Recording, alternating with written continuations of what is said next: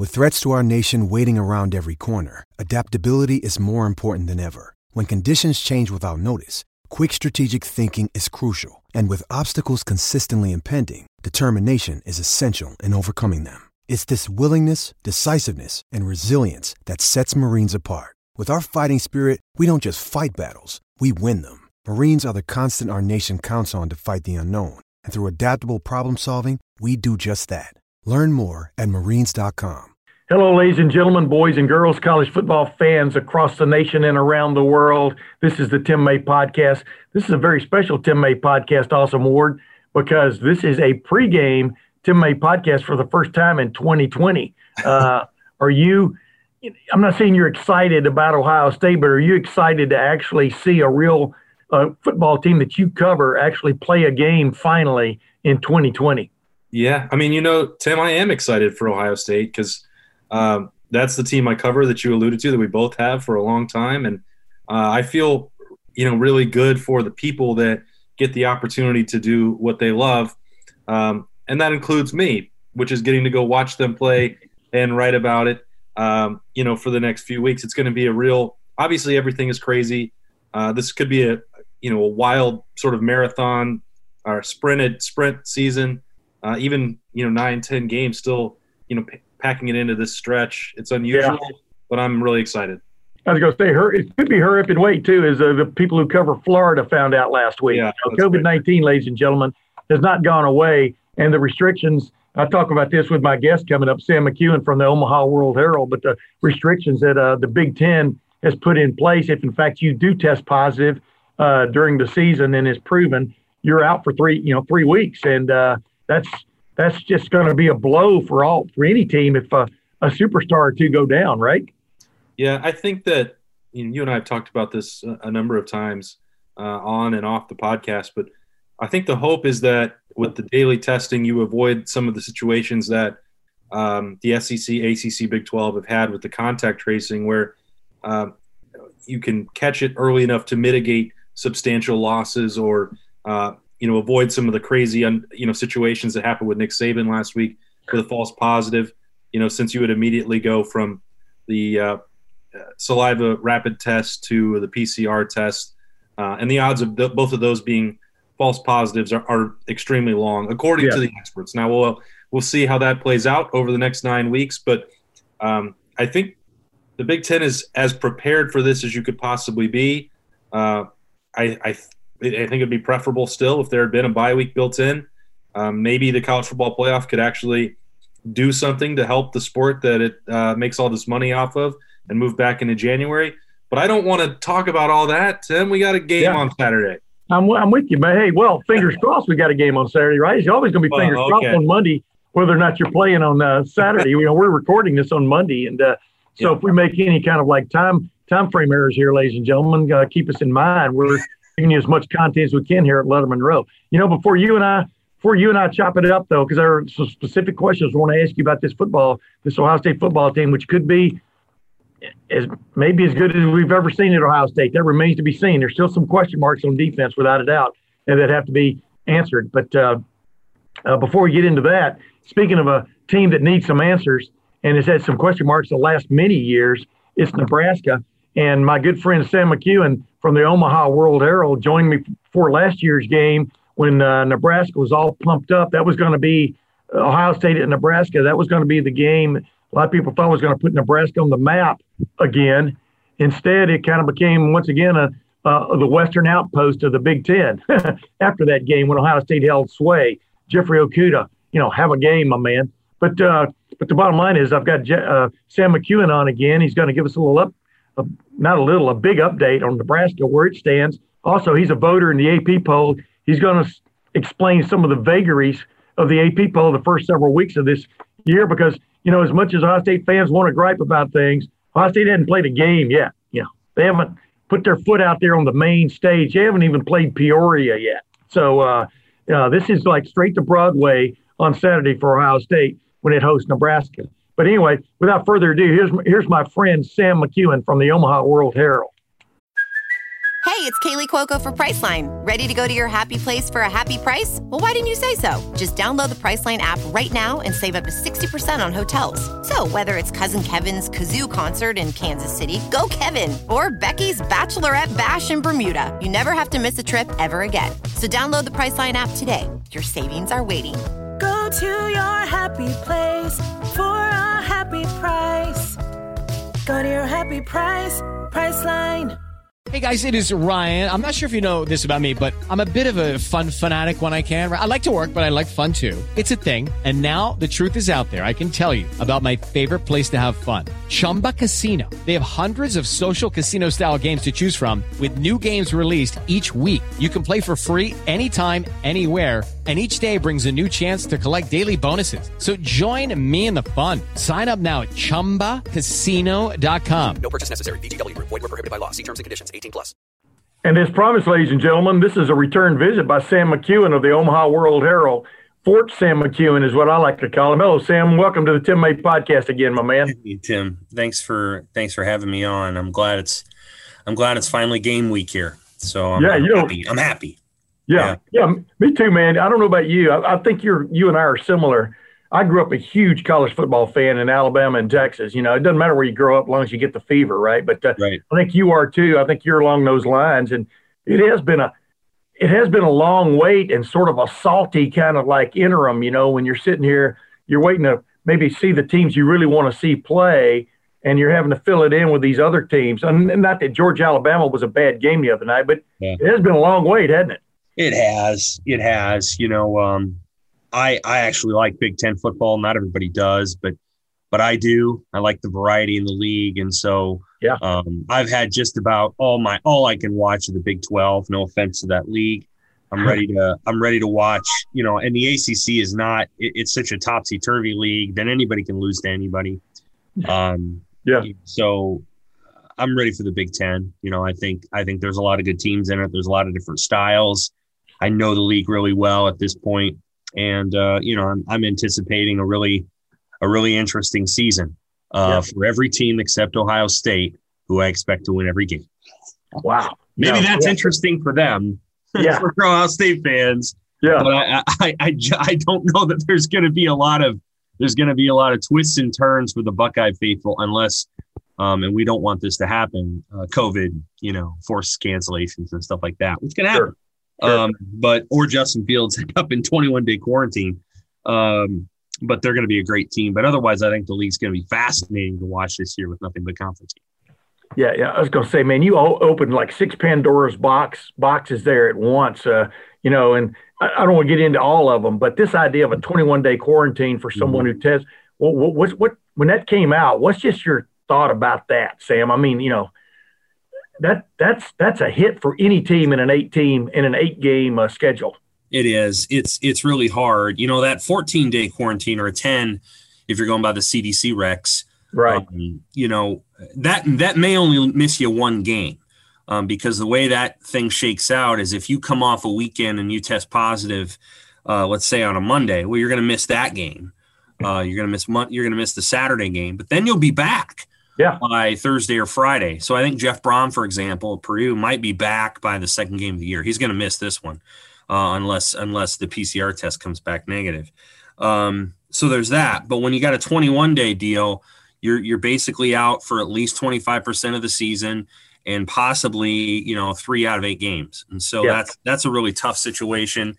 The Big Ten put it in place. I think we know why. And they say that they want to make sure that the players who are coming off of getting the disease, do not have heart issues. Well, you can track the first 7 weeks of college football, and you tell me how many issues you've heard about as it relates to myocarditis since the season began. You haven't heard any. That's not to say that it can't happen. The exception is always in the room. It's always in the room. Correct. But overkill. Well, it's you know the answer to the story. You know, if in fact there were, 3 to 5 athletes who were coming off those tests, we would be hearing right now about something really serious happening at Memphis, for example. Or they'd say, we just can't play a game here at Baylor because the these guys got to sit out because they have enlarged hearts. Yeah. And so now you have to be graceful to science. Things happen with science. They're learning too. But, I think the biggest concern that hit all of us back in August probably wasn't as big of an issue. Yeah. It's interesting. And plus, Big Ten fans will get pretty exercised here too. Cause, as you know, Nick Saban tested positive on a Wednesday and coached on a Saturday night. So, everybody has their own rules.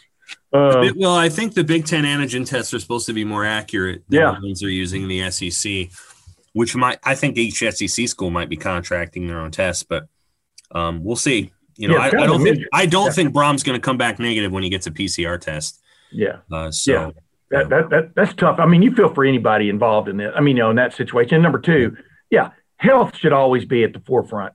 And, hey, real quick, by the way, before I jump into this, Aaron Maquetto, who's a good friend of my daughter, lives out in Omaha, and he says the Creighton Blue Jays are the biggest game in town. So are you covering the second biggest game in town? They're not the biggest game in town. Trust me. Okay, I'm just messing with you. I thought Aaron. To be clear, I grew up in Omaha, so I grew up a Nebraska and Creighton basketball fan. Back when I was growing up, you didn't have to pick one or the other. Right. So I grew up with Benoit Benjamin and Bob Harstad and Jed Gallagher and all these guys.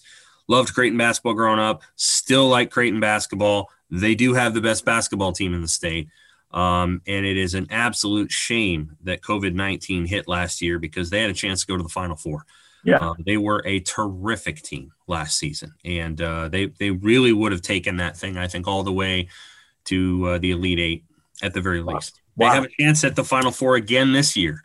They'll be in the same tournament as Ohio State up in Sioux Falls, and I would not be surprised if the two teams played each other for the title. Wow. That's interesting. Ladies and gentlemen, there you go. This Tim May podcast covers all the angles, even though we kind of focus on football. Hey, let's get right to it, Sam. Number one, we wouldn't be sitting here today probably talking about the season opener, which is just days away in Ohio Stadium. I don't think if it hadn't been for the Nebraska parents and fan base and administration and the Ohio State parents, fan base, and administration. Do you agree with me on that, the way they demanded, in essence, a revisit of the situation that wouldn't be revisited, that in fact football was going to be postponed until the spring, whatever that means. But do you agree with me on that point, that we probably wouldn't be sitting here talking the start of the Big Ten football season? Yeah, I totally agree with you. I think Nebraska and Ohio State worked in tandem there. Nebraska was a little bit first. The week that it was postponed, canceled, whatever. Yeah. Nebraska kind of stuck to its guns on that day when the decision was announced, and they took a lot of crap for about 48 hours from the national media, from ESPN, from other sports writers who now are just covering the games. Yeah. Nebraska took a lot of heat and kind of kept everything in the game. There were some other schools that were kind of like, yeah, we want to play, but then the minute the Big Ten announced this decision, they were ready to move on. Jeff Brom, had submitted a plan for the spring. Boom, it happened that fast. And so Nebraska started it. Then Ohio State took up the mantle about 3 days in. Their parents got involved, and then Justin Fields got involved. I think Justin Fields, even though he wasn't the most vocal player, he didn't sue the league. You have to remember that he is the most visible player in the Big Ten. Yeah. He is the Heisman Trophy winner, and he's the quarterback of the best team. And so when you have a guy putting a petition out like that, I think there's a sense, within that league, listen, we have a quarterback right here who can win the Big Ten championship, who can win the Heisman Trophy, who can win a national title. And that's a really big deal. And this is why would we turn that down and watch Trevor Lawrence get all those things? Yeah. So I think that was a big piece, Fields. And then you have to give some credit to Gene Smith. I think Gene Smith put some heat on Warren when Warren put out a statement about two weeks after the announcement. Yeah. And then Ohio State put one out right after that. And it was along the lines of, okay, well, That's the commissioner. Now here's the head of the football league. Yeah, we respectfully disagree to a certain extent. Well, yeah, I mean, I think Gene Smith's a big piece of that. Yes. Gene Smith is a guy that everybody knows and respects. And again, he's the AD of the best football program in the league. And in that moment, I felt like there was a statement there from Ohio State. So Ohio State pushing, and it's what do you want to call it? Profile and visibility in the national landscape was a really big deal. And if it had been Nebraska alone, I don't think it would have happened. I think Ohio State had to come along and push, and they did. And as a result, Dr. James Borchers from Ohio State was sort of spearheaded the medical committee, and they got the thing done. It's not perfect.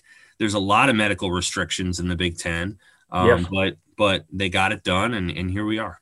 Yeah, and they got it done, and yet they waited so long that now they've jammed 8 games into 8 weeks with a plus game at the end, whatever that means. I'm really curious as much to see 6 versus 6 as I am 1 versus 1 at the end of that. I don't know about you.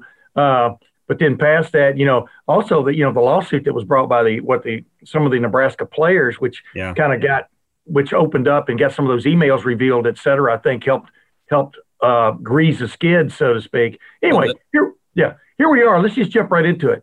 I look at Nebraska. My vantage point, Nebraska is a mystery team because you think they're going to be better. I mean, we're well into the Scott Frost era. It's kind of like is it put up or shut up time for the Scott Frost era? I mean, or Scott Frost? I mean, what's your take on that? And do you feel like this team is better compared to a year ago, even though, like me, you've probably seen very little, if any, practice? I haven't seen any. Yeah, we got to see 30 minutes, by the way. Go ahead. Yeah, that's great. That's terrific. Practice in quotes in that part. You know what I'm talking about. Yeah, we've got like 2 minutes of film, but it's meaningless. They're all in slow-mo. Slow-mo. Nebraska's offense should be better. It was disappointing last year. They switched out their offensive coordinators because they didn't like maybe the game week preparation and going into the game. And then when they get in the game, it was sort of a Rolodex of plays. And, you didn't necessarily see the cohesiveness or the vision as much as you saw in 2018. So they're probably going to fix that a little bit. I think the offense will be a little bit better. They feel pretty good about 2 quarterbacks. Adrian Martinez should be the starter, but Luke McCaffrey is a guy that, younger brother Christian McCaffrey, younger brother Dylan McCaffrey, very competitive kid. They'll have a role for him. We don't really know what it's going to be, but I wouldn't be surprised if there's a role. I think their offensive line's the best they've had in about 5 years. Got a good running back, a guy that I think could play a lot for Ohio State, and Dedrick Mills. Receivers are kind of a question mark. Tight ends are pretty good. So I think the offense is going to be pretty good. How good it is against Ohio State, it's a hard gauge, right? Yeah. But I think they'll be able to move the ball because this is the first defensive game for all these teams, and they're going to be a little rusty. Defensively, they should have been better than they were last year. Their 3 defensive linemen, their 3 defensive tackles are all on active NFL rosters right now. 2 of them are drafted, in Carlos and Khalil Davis, and then Darian Daniels was just called up to the active 49ers roster yesterday or 2 days ago. And so they lost good players. I mean, those are guys that are going to play on Sundays. They are playing on Sundays. They lost another corner who was signed to the full-time roster with the Jets. So they got 4 guys they lost that are playing on NFL Sundays. And the guys that they have replacing those 4, they might turn out to be really good players, but you can't expect them to be just like that. Yeah. Right off the bat. And so I think defensively, they're rebuilding a little bit. I'm a believer that you got to recruit defense. You got to get great athletes and great players. You can scheme offense a little bit. I think defensively, in order to be really, really good, you have to recruit really, really good players, especially on the defensive line. And they haven't recruited to that level quite yet. I think they're going to get there. I think defensively they're rebuilding. Special teams with a grease fire last year, and I'm not kidding. It was really bad. It can't help but be better this year. They used 6 different field goal kickers last year. So this year they're looking at 2. One is a grad transfer from LSU, and another one is a true freshman. And then they've got to find a punter because they got to replace the punter. But the real issue is kickoffs. So their kickoff work last year was poor. It was really bad. And they gave up 2 kickoff returns for touchdowns against Iowa and Wisconsin. Both of those plays changed those games. So if they don't have a guy that can boot it out of the end zone, their kickoff coverage has got to get better, or Ohio State could pop one of those. It wouldn't surprise me if Ohio State tries to, before the game, say, well, let's just see if these guys have gotten any better at this, because if they haven't, we're gonna hit one. And I wouldn't be surprised if Ohio State, if a returner at Ohio State takes one from 3 yards in the end zone, because what the hell? Let's see if they're any better at covering kicks. Yeah, somebody body on body. Let's see what happens. Exactly. Yeah. Hey, it's not funny, haha. It's just really strange to me. Growing up like I did in Texas in the mid '60s and '70s and '80s. Nebraska was so much about defense as it was offense. Except when them in Oklahoma pulled all the stops out and just went at each other. You know what I mean? I remember those games. Yeah. It's a mystery to me why they haven't gotten better. It's kind of what drove Bo Pelini out of the job. When you think about it, is might drive him out of his current job. The way things are going, but is it a mystery to you guys that cover the team that they haven't been able to put together that big time defense? Like days of yore. Yeah, a little bit. I think part of what happened is, so let's go back to when Bo was fired. So Bo was fired in 2014. At that moment, Nebraska had cycled through 3 defensive back coaches in 4 years. Yeah. In 2015, they hire a new coordinator, Mark Banker, out of Oregon State. Great guy. Love Mark. Great guy. They got another defensive backs coach. In 2016, they have the same coordinator. They were pretty good on defense. Then that defensive backs coach gets fired. In 2017, they have a new defensive coordinator, a lot of a new defensive staff. One of the defensive pass coaches passes away. He passed away from cancer, which was awful. Yes. And then they have to have a new one. And then in 2018, they have a new coordinator and a new defensive backs coach. So you see all of this turnover, and then the roster turned over. Like all of these guys that they had recruited left. There were a bunch of players that didn't fit. Mike Riley's staff didn't recruit the best players in general on defense. Yeah. And so then all of those guys left. The defensive thing is a 6 or 7 year narrative where they're just trying to get back to where they were, when they had Randy Gregory, which was like 6 years ago now. That's how many years Randy's been struggling with substance abuse, but I'm glad he's kind of back on the mend. Wow. But it's been in there, man. Yeah. Go ahead. 6 years that they've been dealing with not having an elite player on defense, not having continuity in the coaching staff. So it's been a real issue. And I think anytime you have, Ohio State can cycle through coordinators, and they have, as you well know. Yeah. But they have the players. They have unbelievably good players. And Nebraska just doesn't have that caliber of player. So you either need to have the great players, or you have to be able to have some continuity in your coaching staff. Now, Nebraska has the latter now. I think their player recruiting is getting better, but they had to switch from, a 4-3, which is what Bo ran and Banker ran, to a 3-4. And, it takes time to recruit the pieces for a 3-4, and they're finally getting there. They have a young defensive line anchored, potentially anchored by a guy by the name of Ty Robinson, who's a good player, major recruit from 2019. They expect a lot of him. They got some linebackers from a couple years ago that they really like and are developing, but it's young. It's a young, the older guys on the defense are pretty good, but not great. The younger guys have the chance to be great, but they're young. Yeah. And so I think they're caught in the middle a little bit. And, to put it in context with Ohio State, everybody watched that Ohio State-Nebraska game last year. I don't think Nebraska thought Ohio State was that as good as it was. I didn't think they were as good as they were. And when they came in that game, it was the second drive of the game, and I think the center, Josh Myers for Ohio State, took Nebraska's middle linebacker and launched him about 7 yards. Yeah. On a run. And I think Master Teague was the guy running. I don't know if it was Dobbins. And I'm like, this game's over. This is over. There's no way. It was already 7-0. I'm like, Nebraska cannot handle this offensive line.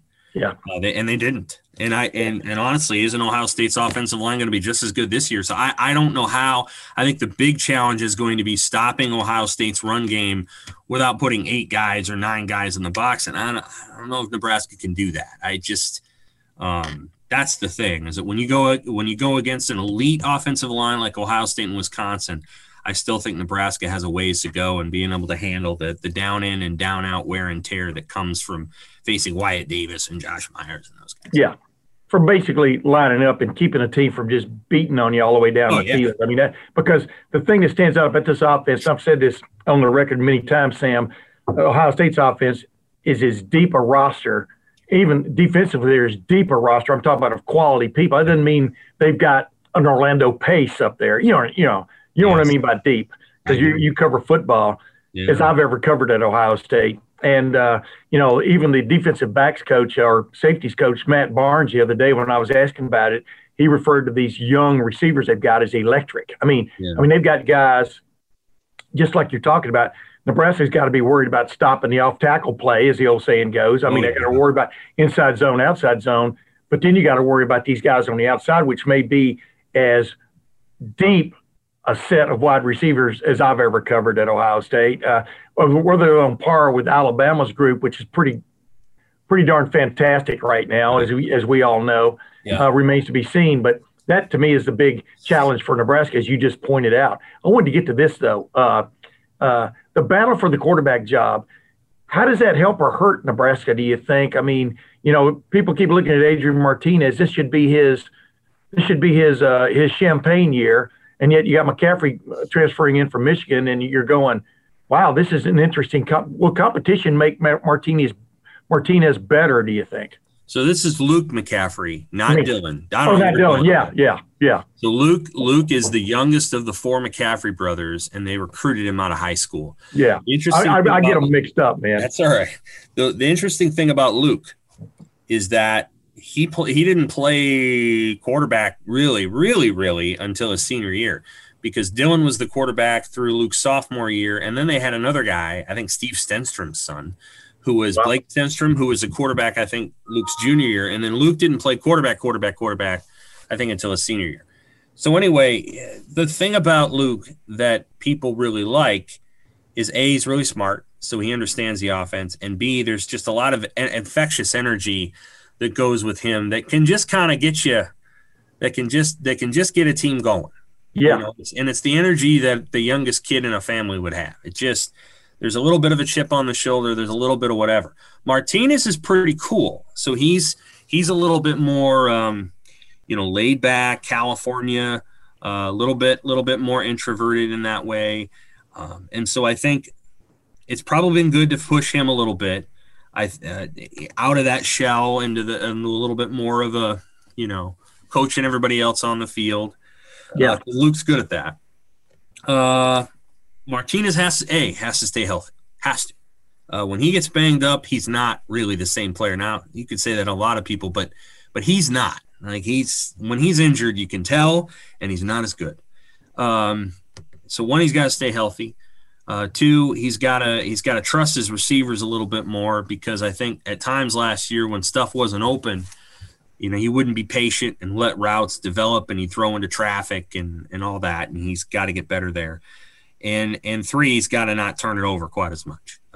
Martinez has all the physical ability in the world. Ohio State fans saw him in 2018, so they know what he can do physically. He had a great game that day, outplayed Dwayne Haskins that day. The problem with Martinez last year is he got banged up, B, his receivers weren't very good, and C, he does turn it over a little too much. And he's got to not make. It's natural for a quarterback to turn it over once a game, whether it's a fumble or an interception. It's probably going to happen, but you can't make the 2 and the 3 mistakes. And Martinez has had an issue with forcing in traffic and making throws that are not only unnecessary, but they're on like first down. Yeah, and those are always the hardest. It's 3rd and 17, and you're at somebody else's 33. Maybe you got to do something to get yourself in range. There's been some situations where they're 1st and 10 at somebody's 23 and he's throwing a pick. That's not the time to press. Yeah. So, I think he he's got to get better at knowing down and distance and all those things. If he improves there, I think he's going to be their starter and their starter all year. But Luke, I think, will have some sort of package. He's a good runner. He's fast, and he can throw on the run. Luke, I don't know. We'll see. We don't know how good of a pocket passer he is. We haven't seen it. He's thrown a couple of screens in the pocket. We'll see how good of a pocket passer he is. But on the run, he's dangerous. He can't catch him really, and he can throw on the run. So they'll have something for Luke. We don't know what. And they may not show it all against Ohio State. It kind of depends on the game. If Ohio State gets up 21-0 early, and they might, how much do you want to show? Yeah. Hey, when you're sitting out there last year, game day was there. You could feel the energy before that game, et cetera. And as that first half develops, and then in my opinion, the exclamation point was when Jeffrey Okudah has an interception when he's laying on his back. Yeah. Sometimes things aren't meant to be, right? I mean, was that the sense in the stadium last year over there? I mean, because, everybody was hyped. Well, was it sort of falsely based hype? Yeah. If they'd finished that drive off and scored a touchdown, maybe that game takes a different trajectory. Maybe it's a much more interesting game for quarters 2 and 3. I still think Ohio State would have pulled away and won. That play kind of took all the air out of the stadium, certainly deflated Nebraska's sideline. The biggest challenge that Nebraska had in that game is that they couldn't stop. They simply could not stop the run. Yeah, it had to be a scoring contest is what it had to be. Yeah. Anytime you're giving up, I mean, who are we kidding? If you're giving up what they gave up in that game, which, by the way, was 368 rushing yards at 6.9 yards a clip, wow, not going to win. Yeah. But I'll tell you what, though, man, when Nebraska jumped in the eye there, it would be an homage to the old days. Yeah. The success they had was Ohio State clearly was scrambling on defense. I mean, you could see it. Like, what the hell is this? Yes. And it was cool. It was cool for a moment. I think Scott Frost had a nice as a music director would say, he had a nice score going there. I'm talking about the actual musical score, but the trumpets still have to come in on time. And that overthrow, that slight overthrow, that then got tipped and Okudah intercepted, you go, oh my goodness, and you're right. It was almost like everything that could go wrong went wrong. Otherwise, and they had Chase Young, and that's a big, Chase Young fleeced Nebraska last year. And that was maybe his best game other than Wisconsin. And then Okudah made a great interception. The first interception was an elite play by him. Yes. And then, the second one was kind of lucky, but, again, it's just players making plays, and then Nebraska's defense did not have the whatever to slow Ohio State's run game down. That's just again, Ohio State is a really, really special offense. I think you can get at them defensively eventually, but you've got to get 4, 5, 6, 7 drives into a game. That takes time, and that also takes you making stops, because by the time you get into their defense and you kind of sink your teeth into them, you can't be behind 35-3. Yeah. So the biggest challenge with it's kind of like, that's the biggest challenge with Ohio State. You can get their defense, but you do it, multiple drives into the game, and you have to hang in there until then. And most teams just have not been able to do that. Yeah. Well, hey, let's get to some you vote in the AP poll, don't you? Do you still vote in the AP poll? Yeah. Before we get out of here, I was really interested last week, and I was talking about it, how Texas A&M beats Florida, and Florida still ranked ahead of Texas A&M in last week's poll. I don't remember where those two teams were this week. I think it's the same situation. Same thing, yeah. But you're a poll voter. I would think you're a sane guy. You probably you voted Texas A&M ahead of Florida, didn't you? No, I didn't. You didn't? No. Reasoning for that? Just well, I have a formula that I use that stacks all that stuff together, and I go based on opponent and where they play the game, and just game control, and like how long they were in control of the game, gotcha, rushing yardage, things like that. And Florida just ends up higher on that list. It's a really tough year. Yeah, it's the toughest year, and I should say no. A&M is ahead of Florida in the AP poll. A&M moved from 11 to 7, and Florida stayed where they were, and A&M beat Mississippi State. So yeah. Well, here's but it may have something to do with beating Alabama. I don't know. At the end of the day, I think if Florida and A&M played again, they played in Florida, it'd be a different result. All that kind of stuff. And so I'm sure it'll adjust over time. I'm not, as A&M racks up more wins, as their loss against Alabama looks better and better and better. I imagine that'll happen. Yeah. But I didn't mean to get into the dissection of that because I quit reading the poll. I quit reading the poll after I read down and saw Georgia still in the top 5. You know what I mean? I'm just going. They got, they took a lead over Alabama and then just got bushwhacked in the second half. And I'm just thinking a one-loss team, no matter how good you think that team is, it just got beat by 41-24. And I'm not talking about you how you voted there one way or the other, but what sense should people? This is the strangest year of all time because Ohio State fans want Ohio State up there number 2 or number 3. They haven't played a game yet. As much as we're sitting here and we're talking about how good Ohio State's offense can be, if they replace these defensive guys, they've got a lot of big shoes to fill on the defensive side, but they haven't done it yet. So what kind of conundrum did that put a poll voter like you in, the last several weeks? A really big one.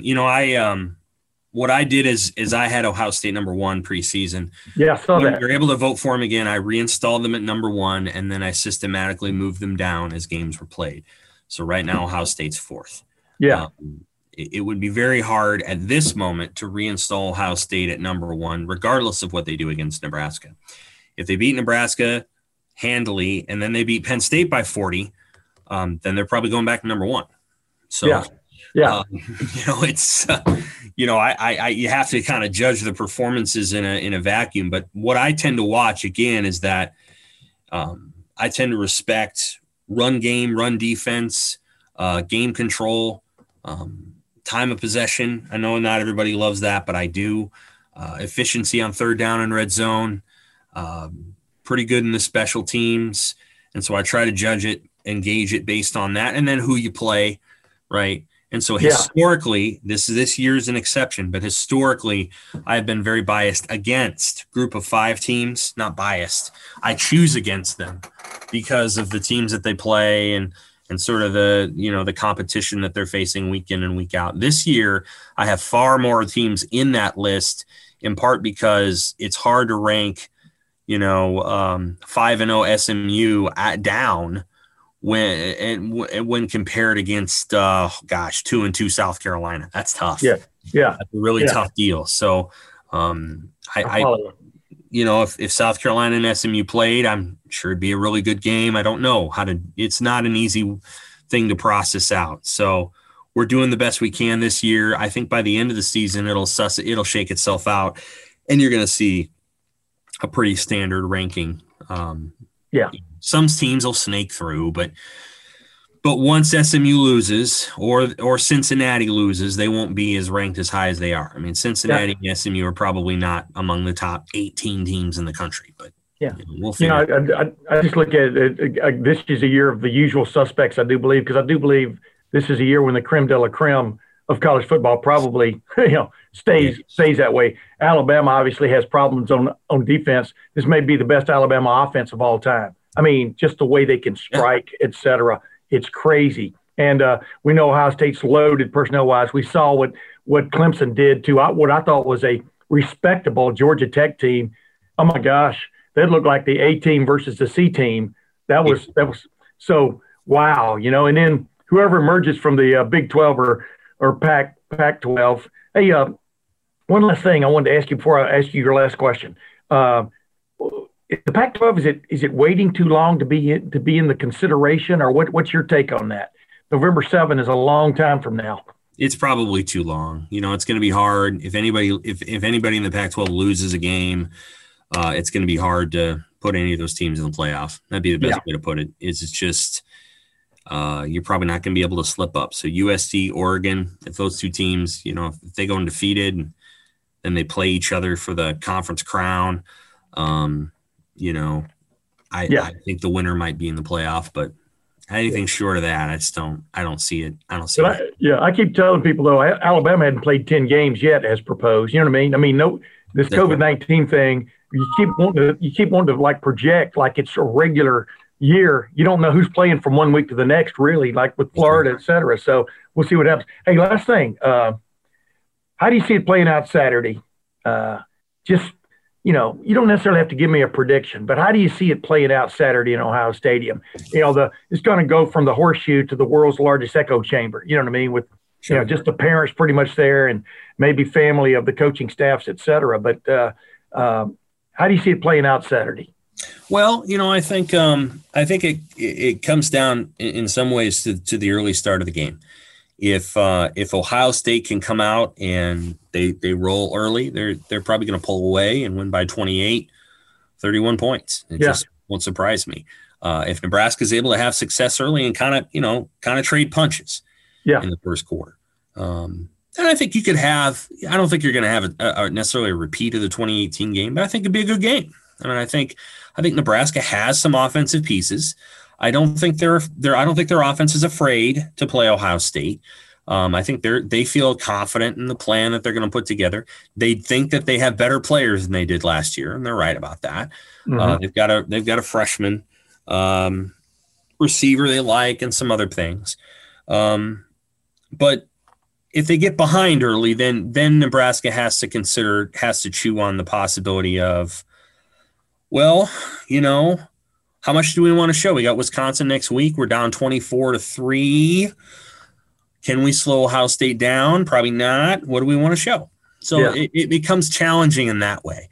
Yeah. So for Nebraska to kind of really stick in this game, they got to have success early, or try to start, and then they've got to try to elongate the game. I think if you go again in this game and you're running super fast tempo against Ohio State and you're not successful, you're asking for it. So we'll see how it all plays out, but I think Ohio State's probably going to win the game. I think Nebraska will probably play pretty well, but they can't match Ohio State's talent. Yeah, maybe some people know as much as you, but nobody knows more than you, I think, than the Big Ten. Just give me one quick prediction: who wins the Big Ten East, and who wins the Big Ten West, and supposedly plays December 19 in Indianapolis. Ohio State wins the Big Ten East. Is Minnesota for real? I think they're going to be pretty good. Yeah. Wisconsin wins the Big Ten West still. Ohio State, Wisconsin for the Big Ten title. Deja vu all over again, ladies and gentlemen. This is Sam McEwen. Thanks for joining the Tim May podcast once again, man. It's always a treat. I appreciate it. Brother. Take care. Maybe I'll see you on Saturday. I don't know. Yeah, we'll see, man. If you do, keep your mask up, would you? I will. Oh, I will. Just give me not worried about that. Yeah, we're masking up here in Nebraska too. I know we don't have a state mask mandate, but people here are being fairly responsible. Well, is California Taco still open? I mean, out there. I live in Lincoln, so that's right. What am I talking about? I'm guessing it is, but I'm guessing that they have. Is Misty's still open? Is Misty still open? As far as I know, yeah. Here. Yeah. Okay. Well, anyway. Cal Taco today opens at 11 a.m., so yeah, they're open. Tell everybody Misty's Tim May said hi, would you? All right, I will. Appreciate it, man. Thanks, Sam. Thanks. Take care. This episode is made possible by PwC. A robot may not be coming for your job, but competitors are coming for your market share. At PwC, we pair the right tech with the right solutions to help you gain a competitive edge. Reimagine operations from the cloud, fuel innovation with responsible AI, and detect risks before they become headlines. That's human-led and tech-powered. It's all part of The New Equation. Learn more at thenewequation.com. Yeah, Sam McEwen, I'm telling you, awesome. He knows as much about Big Ten football and definitely Nebraska football as any man alive. I'm not saying he knows more than any man alive. You follow my drift there. There's always somebody who comes walking in and out of the desert. But the bottom line is, the question marks are still there for Nebraska, even at quarterback, even with a returnee like Adrian Martinez. You've got Luke McCaffrey sitting there. And I got so wound up, I was mistaking Luke for his brother Dylan, when I was talking about, transfers, et cetera. But, this is a kind of a put up or shut up year a little bit for Scott Frost. You agree? Yeah, I think, from afar, my skepticism with Nebraska is tied to Scott Frost. I thought when he arrived there that bringing the entire coaching staff with him from UCF was a huge mistake, that an unforced error that set them back. Those guys were, I'm sure that they were all very fine coaches, but they were also all at that level for a reason. And they won a lot of games. Were they out of their league? Is that what you're trying to say? I think I'm joking, man. Trying to take a complete staff from that league, whole cloth, and then to go compete in the Big Ten is a completely different animal. It's a different recruiting area. Yes. It's much higher level competition. I thought that loyalty is great, and it's a fantastic quality to have in a human being, but it doesn't often lend itself to success for college football coaches. You think about when Urban Meyer had his most success and starting over at Ohio State was not bringing as many comfortable, familiar faces as possible. One or two, great. But you think about his highest level of success, it was finding an outsider like Tom Herman. It was bringing in Chris Ash to help coordinate that defense ahead of the title season. I could go on and on, but sometimes I just felt like that was a very strange move for him, and it really set Nebraska back. So we'll see where they are on Saturday in terms of that rebuild. It's probably not fair for them to have to be compared to Ohio State at the peak of its powers, on the road in week 1 with all the new stuff that comes with that this year. But, I have some doubts about, Scott Frost that just started with a decision that I thought was, probably came from the best intentions, but it was not the right thing for Nebraska. Little trivia for folks out there. 2011 was the last time Nebraska beat Ohio State, and the only time Nebraska's ever beaten Ohio State, and the last time Michigan beat Ohio State. What do you think about that little trivia? Well, interesting, huh? The last 8 years at Ohio State have been I have a hunch that streak is going to continue, Tim. Yeah, I do too. Saturday, I do believe that. Well, let's just jump right into it because we want to talk about the Ohio State football team, the second team under the direction of Ryan Day. First question I want to ask you, I want terse, succinct answers to these things. Who will be a player that people know very little about right now who will emerge on this 2020 Ohio State football team as a star? Who will be a guy that will not just play a lot, but maybe emerge as a star? Give me one name. I think nationally, most people don't know about Josh Proctor the way that you and I do. And that position. Stole my name, man. I know that. I've touched on that before last week, and I think the same applies to Cameron Brown or Seven Banks. Yeah. Our audience here is going to be finally in tune with, the recruiting and the young guys coming up through the system. But in terms of becoming a national household name, I think all three of those new defensive backs, Seven Banks, Cameron Brown, Josh Proctor, can all become national stars because they're about to build their draft resumes and go through the roof. It will not just be Sean Wade in the back of that secondary. Okay, this may not totally qualify. I'm gonna throw it in there. Everybody knows Zach Harrison. Zach Harrison played more and more as the year went on last year and made some play. The guy that I am interested to see take that next step, if he can stay healthy, is Tyreek Smith. Tyreek Smith, I think he has the goods to at defensive end to become a little bit of a terror because he definitely has that step about him, that step to the quarterback that you can't coach. And I'm interested in watching him. Everybody knows about Jonathan Cooper, Tyler Friday, a lot of these guys. Tyreek Smith is the guy I've got my eye on. Number 2, who of these young, I'm talking about freshman receivers, we know about Chris Olave and Garrett Wilson. I've talked about Jameson Williams until I'm cross-eyed. I think he will emerge as somewhat of a playmaker for Ohio State. There's so many of those guys there, though, you've got to get the ball to. Too bad you can't cut it up and throw to 3 guys on the same play. But I digress. Who of the 4 freshman receivers, and only name one, don't name any of the other guys in any kind of like explanation. Just give me one name of the 4 freshman receivers that you think will emerge as a regular and possibly jump onto the national scene. That's not fair, Tim. No, just give me one. Jackson Smith and Jigba. I have heard more about Jackson Smith and Jigba since he arrived in January and even just those 3 practices in March than anybody else. I'm not allowed to name any of the others, so I won't. Right, exactly. But Jackson Smith and Jigba, I think, is the combination of physical readiness, mental readiness, experience at a high level, Texas high school football, knowledge of the offense, I think he is the most ahead, and I believe he will have a chance to get more touches than any of the other four. Did I tell you about when I went? I want to keep going.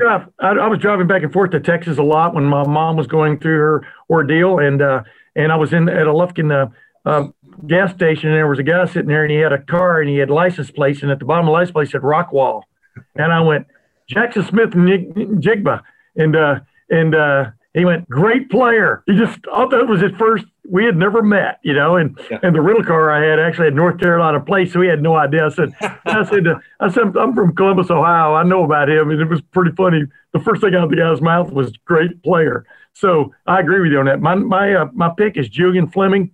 I think he looks the part. Things I'm hearing is he's catching the ball, which is key for a wide receiver. And I'm telling you, just like with G. Scott, these guys. Oh, I named two. Sorry. Let's throw Mookie Cooper out there too for the heck of it. But these guys, they look the part. I mean, Julian Fleming looks like he's ready to play college football. The little bit we got to watch him in the spring, and in that preseason practice, we got to watch 30 minutes of. I'm impressed by Julian Fleming. I think he has the goods. Okay, defensive tackle. Who will emerge at defensive tackle and be that guy they've got to rely on, at least in a two-deep situation, to offer, for want of another term, relief for Tommy Togiai, et cetera? That's probably the biggest question that's facing this team, Tim. And I think that, Antoine Jackson made a mistake. He doesn't view it as a mistake. As part of his process, he made the decision. He probably would have been better off using 4 or 5 years at Ohio State. But if he still gets 3 of them with Larry Johnson, that's enough time for that coaching to take an impact. He also battled injuries since he got here. So, this guy was recruited by Larry Johnson twice for a reason. I think that he's got a chance to really help there. He can go back and forth between, that nose or the 3 technique spot. I think somebody else is going to have to kick inside at some point for Ohio State, whether that's Tyler Friday, as I've said a lot, or maybe it could be somebody like Tyreek Smith at times or Jonathan Cooper. We'll see exactly how the Buckeyes elect to play that. But I think the guy right now, assuming that, Haskell Garrett or Teron Vincent are not ready for week 1 or 2, which we don't know that at this point, exactly how healthy they're going to be, then Antoine Jackson is going to have to be a key contributor for these guys right away. My answer to that is Haskell Garrett. Whether he's ready for week 1 remains to be seen, as you just said. Imagine the story if this guy comes back and plays like we think he can play, and he was on track to be one of those major domos until he got shot in the cheek. The bullet went in one side, I guess, and went out the other, the way you understand it. He's lucky. He's a lucky young man, but his recovery, I think, has been pretty strong. And but he's a guy. What a story that will be. But number 2, I think he was ready to step up and be that regular, big-time contributor this year. So I'm picking Haskell Garrett. Tight end, 4 tight ends. You can't play 4 tight ends, even with 12 personnel. I mean, who is going to be the tight end we're talking about at the end of the year as being that big-time, over-the-top contributor that maybe takes this offense to another level? By that, I mean, forget about in the running game. I'm kind of setting you up here. But forget about in the running game. If you can get the tight end involved in the passing game receiving with that electric group of receivers, wide receivers, as Matt Barnes, the safeties coach, calls Ohio State's receiving group, who is the tight end that everybody's going to be talking about at the end of the season? I know what the sexy answer is, but I don't think that it will be Jeremy Ruckert. I think Luke Farrell is underrated, and he's the one that we should maybe be talking about more. And I'm not taking anything away from Jeremy Ruckert and what he could provide in the passing game. And he's taken a lot of steps forward as a blocker. He's going to be on the field a lot. But I think the overall trust level from Kevin Wilson and Ryan Day is still higher with Luke Farrell. And he just doesn't get enough credit for what he can do. I know that earlier in his career, he put a couple balls on the ground, didn't make every catch that was thrown his way. He is right in that Vanette Hireman mold. And I think that if I was picking somebody that's going to have the most impact from tight end, I think it's the veteran guy, and that's, it feels weird that like that's not the most common answer, but I think that, the NFL talk, the people that that have watched practice, they love what Ruckert provides, but they still think that, for him to have been a 3-year and go to the NFL guy, that was premature. The physical maturation, he still needs a little more time. And Farrell is the one who I think is that guy that Kevin Wilson leans on. Yeah, you need some more physical maturation if, in fact, most of the time you're going to be blocking. I think Jeremy Ruckert is ready to explode. I mean, that's my take on it. I mean, Urban Meyers, you have on the Thursday night, what do you call that? What's that Thursday night show? The Weekend Kickoff. Brought to you by Bryant Heating and Cooling Systems. Wait, say it again. Weekend Kickoff brought to you by Bryant Heating and Cooling Systems. Yeah, I know. I wanted you to get the whole plug in there is what I'm saying. But, I think Urban Meyer has basically said on several occasions Jeremy Ruckert is as talented a tight end as maybe he's ever recruited. And that's a lot of guys when you consider the group. Some of that group is infamous, as we well know. But the bottom line is I think Ruckert in this offense, if they go to 12 personnel a lot, I think Ruckert's going to be that guy's going to swing out and skinny posts, et cetera, maybe rule the middle of the field and just give Ohio State offense that much more of a threat for the opposing defense to deal with this year. I think Jeremy Ruckert is my answer. Now let's go. Running back, who will emerge as Ohio State's go-to running back, like J.K. Dobbins ended up being a year ago? There will be, in my opinion, it's a 2-horse race with Master Teague III and Trey Seymour. Who, in your opinion, is going to emerge as the running back? I think it'll be Trey Sermon. I think his upside just is higher than Master Teague. What he can provide is an overall well-rounded player. I'm not saying that Master Teague can't catch the ball out of the backfield. He can. He can certainly pick up blitzes, and he's going to get you some very tough yards with that, that one cut and go style that you really, really liked him. There's nothing at all wrong with Master Teague. I just think, in terms of high-end speed production, not coming off of an Achilles tear, the familiar offense at Oklahoma, the career production that's clear for them with 25 touchdowns, that ability to catch the football and do different things. I think there's going to be plenty of opportunities for both of them. I always think back now to the Mike Weber and J.K. Dobbins dynamic. I don't think you can have a true 50-50 split, in my opinion. And if you're talking about the guy who I think could be the next level threat alongside Justin Fields in the backfield, to me, it's Trey Sermon. Yeah, I'm going with Teague just because I want to take the other side, kind of like what they have to do on these talk shows. I think these guys are both going to play a lot. I think you agree with that. Yep. And the interesting thing about this is as colossal as this Ohio State offense looks, when you consider the fact that your two running backs, one's coming off a knee injury and one's coming off an Achilles, and you're thinking they're going to both carry the mail for you for the year. I think they both feel very sound, as they'll say, and go sound as a pound, as Austin, what's his face would say. What was it? Austin, what's his name? The crime fighter. The crime fighter? Yeah. Austin Powers? Yeah, Austin Powers. Man, I just called Trey Sermon Trey Seymour, so I'm having one of those. I'm going to go get a COVID test. This is when you get to have that reminder that you're filming again on Monday. It's the case of the Monday. Yeah, exactly. But it's a lot to ask. That's why I think the coaches will play both of these, like you just said, and play both of them a lot. The question is, who's going to be on there on third down when you really need it? I'm going to lean to Master Teague III just because I think he is seeing the light in terms of what he has to get done as a running back. As he said, the Clemson game was an eye opener for him. That part of his game just wasn't good enough. For want of another term. And I think he's ready to go. Boy, physically, he certainly looks the part. Okay, last question. There are many questions, but about this team, even though we think it's a stout team. Right. Kerry Combs as a defensive coordinator. It's been a long time since he's called plays, if you want to call it that.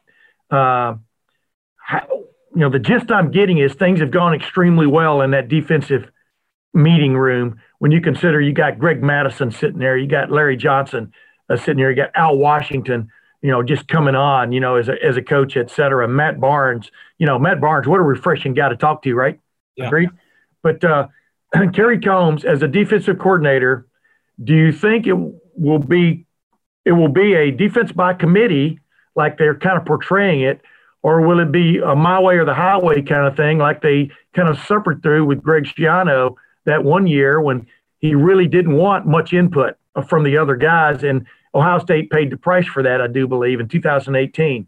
What is your take on Kerry Combs as a defense coordinator?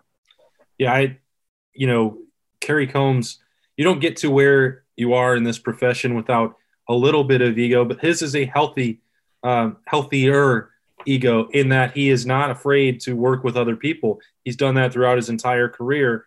And I don't think that, from my experience, from your experience, that he wants sole credit or sole say over what they do every single week. And Greg Madison has got to be one of the least heralded coaches in the country right now. Jeff Hafley got all the plaudits a year ago, deserved it. He's a bright guy. But Greg Madison was very involved in what they were doing on a week-to-week basis without ever having to publicly say a lot, or maybe it's because he's not really an active recruiter. They have other guys that handle that. I'm not sure exactly why that is, but Greg Madison is a very, very sharp guy. Al Washington knows exactly what he's doing. Kerry Combs doesn't have to meddle in the defensive line. He's going to give Larry Johnson, the chance to do whatever he needs to do. So, he wasn't brought in to overhaul a defense, to, become a dictator, to bring in a new scheme or anything like that. And Kerry Combs knows how to fit in and what this team needs. And he now has some added, expertise that he can provide after those 2 years with the Titans and some very bright people down there. So I wouldn't expect anything less than the Silver Bullets staying at that high standard with Kerry Combs, and that it'll be a collaborative effort. Yeah, I'm very curious to see just how the game is called, and is it a collaborative effort? But I'm just curious to see if Kerry will be a little more aggressive up front. What do they do? I mean, they were fairly aggressive last year, but when you've got a guy like Chase Young, you don't have to be stupid aggressive. Because pressure comes. When you got Chase Young, Devon Hamilton, Jayshon Cornell, and there was a kind of a Rolodex of guys playing at the other end spot. Now you got Jonathan Cooper back, but this year maybe they need to up that. Throw a little salt and pepper, a little more into the juice there a little bit, the bouillabaisse, to kind of keep teams off track until maybe Zach Harrison and Jonathan Cooper and our Tyreek Smith will really assert themselves as putting pressure on the quarterback without having to throw the kitchen sink at them. I agree with you, and I think this is almost tailor-made for Kerry Combs and his approach. Now, the bonus question when we're out of here, because people want to get onto the game. The bonus question, you can't name what we think are the three starters, Baron Browning, Tuff Borland, and Pete Werner. Who of those other linebackers will people be talking about by midseason as, man, this guy should have been playing a long time ago? A long time ago. Oh, you stole my man. Go ahead. There can't be anybody else. I mean, that's just – and I think that this is a year where – answer first. Well, yeah, I'm surprised that you didn't, or that you said don't say Taraja Mitchell. I think that this is a great situation for Ohio State to be in with those middle linebackers. And, people were clamoring in 2014, why isn't Raekwon McMillan the full-time guy? Well, because Curtis Grant was healthy, elevated his play, and they were able to, go back and forth and stay fresh. And both were able to provide leadership and understanding of the calls, and one did some things a little bit better than the other. And that can be the exact same case here, that, look, Tuff Borland is a guy that Ohio State simply wants on the field at middle linebacker. If you're going to go stop the run, and there's almost nobody better to do it. I'm not saying that he is an NFL linebacker. I know what his limitations are as well as anybody else in terms of the next level. Yeah, Roger Mitchell has the physical off the charts. It's almost the exact same situation as Grant and Raekwon McMillan once was, and that worked out perfectly. So this can be the year, Taraja Mitchell takes a step forward, and then next year he becomes a true superstar. There's nothing wrong with that development plan. It has taken longer than he would have ever imagined. I get that, but sometimes there's good reason for that. And he had to work through injuries and everything else. I think that everyone will see him hit a bunch, and they'll be talking the way you teed it up there by the middle of the season. Yeah, since you stole my guy, I'm just going to say Kevon Pope and Dallas Gant, and to sort of cover the waterfront with my two answers. I think both those. I mean, seriously, awesome. I really think they could put three other starters on the field and be pretty damn good. Do you agree with that at linebacker? Yeah, I mean, there's still a bunch of people that don't know Justin Hilliard outside of Columbus, and I think that he's a guy who's going to play a lot, and he's got a couple, sort of. Well, I left him out because I think he and Baron Browning are going to play a lot. I mean, at that spot. So go ahead. But even beyond the two true middle linebackers that I talked about there with Borland and Mitchell, you got Tommy Eichenberg. Like you have waves in every class of linebacker. It's crazy to think, Tim, 2013, 2014, how thin that group was. Yeah. Before that, when Zach Boren has to go in 2012 against Indiana, but then they missed on the next clash with Trey Johnson and another Mitchell that didn't work out. They were missing on linebackers, and that was a thin group, and Luke Fickell helped revitalize it and build some of this up before he left. And they've got Al Washington doing some great work with them. They've got some freshmen and sophomores now behind this other wave of juniors that position is set up for a long time to come, as long as they keep that same patience that Dallas Gant, Taraja Mitchell, and Kayvon Pope have shown over the last couple of years as well. Yeah. Well, I mean, leaving out Justin Hilliard was a major faux pas on my part because, only because I expect him to play a lot. So, that's neither, and then past that, I always like to put a lot of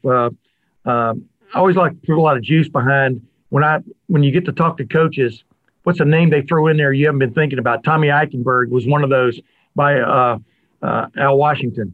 Jaden McKenzie by Larry Johnson. There's a guy that could really help on that defensive front because he mentioned him. I mean, there's a guy that's coming along, and, so we'll see. Like I said, I've said this a million times, and I won't keep saying it. The great thing about an Ohio State football program at this moment is you have these guys that are rising within the program. You're not looking at the free agent wire. There are guys rising in the program who might be almost as good, if not as good, as the guys who are in the positions now. And you don't get that with every program. Just a little bit of experience can go a long way, I think, for some of these guys like Taraja Mitchell, et cetera. So I agree with you on that. Last question, we're out of here. Ohio State's final record on December the 19th will be what? 9-0. Okay, my answer is 8-0. There's no way. Oh, okay. No way they don't lose at least one game in this tight fit Big Ten COVID-19 era of trying to shove 9 games into 9 weekends.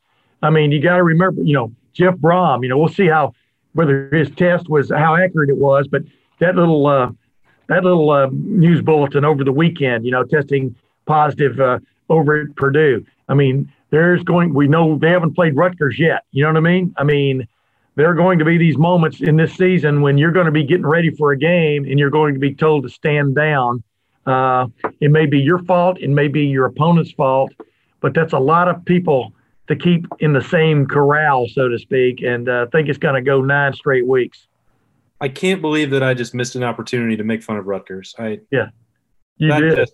I'm not in midseason form, obviously. That's I gotta get geared up.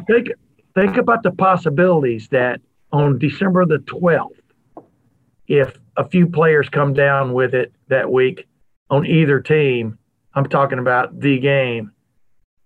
I mean, this is going to be a year like no other. It already has been. It's going to continue to be that way. Just buckle your seatbelts. I promised my daughter I wouldn't say COVID-19 on this podcast, but I just did, because how can you avoid at least bringing it up briefly? This is going to be the most interesting season we've ever covered for all kinds of reasons. Agreed? Yeah, and that part is still exciting, terrifying all at once. I mean, you have to, when you're doing what we do and have done for a long time, that you don't ever really get to relax fully when the season starts, because anything can happen at any time. And this has ramped it up 10 times, 100 times with an illness that could sweep through a team, a pandemic. I've never been around anything like that. So trying to get from 1 week to the next to project what's going to happen on December 19th or December 12th, like it's foolish almost to even look ahead that far. You said it early on, like it's Monday of game week when we're recording. You just hope that you get to Saturday, and I hope that Ohio State and the Big Ten can do that 9 straight times. I just hope it gets to Tuesday, because that's when this thing drops. You know what I mean? And, we, as you and I both know, covering Ohio State as long as I have, and even as long as you have, stuff happens, man. This is a 24/7 kind of beat. Has been for a long time. But ladies and gentlemen, hopefully this endures. Appreciate my friend Sam McEwen from the Omaha World Herald coming on. Always appreciate Awesome Ward. By the way, I like Awesome Ward because it sounds like I'm almost saying Austin. So, it appeases both sides, both the people that don't like me calling you Boston, but it appeases my side to have a nickname for you.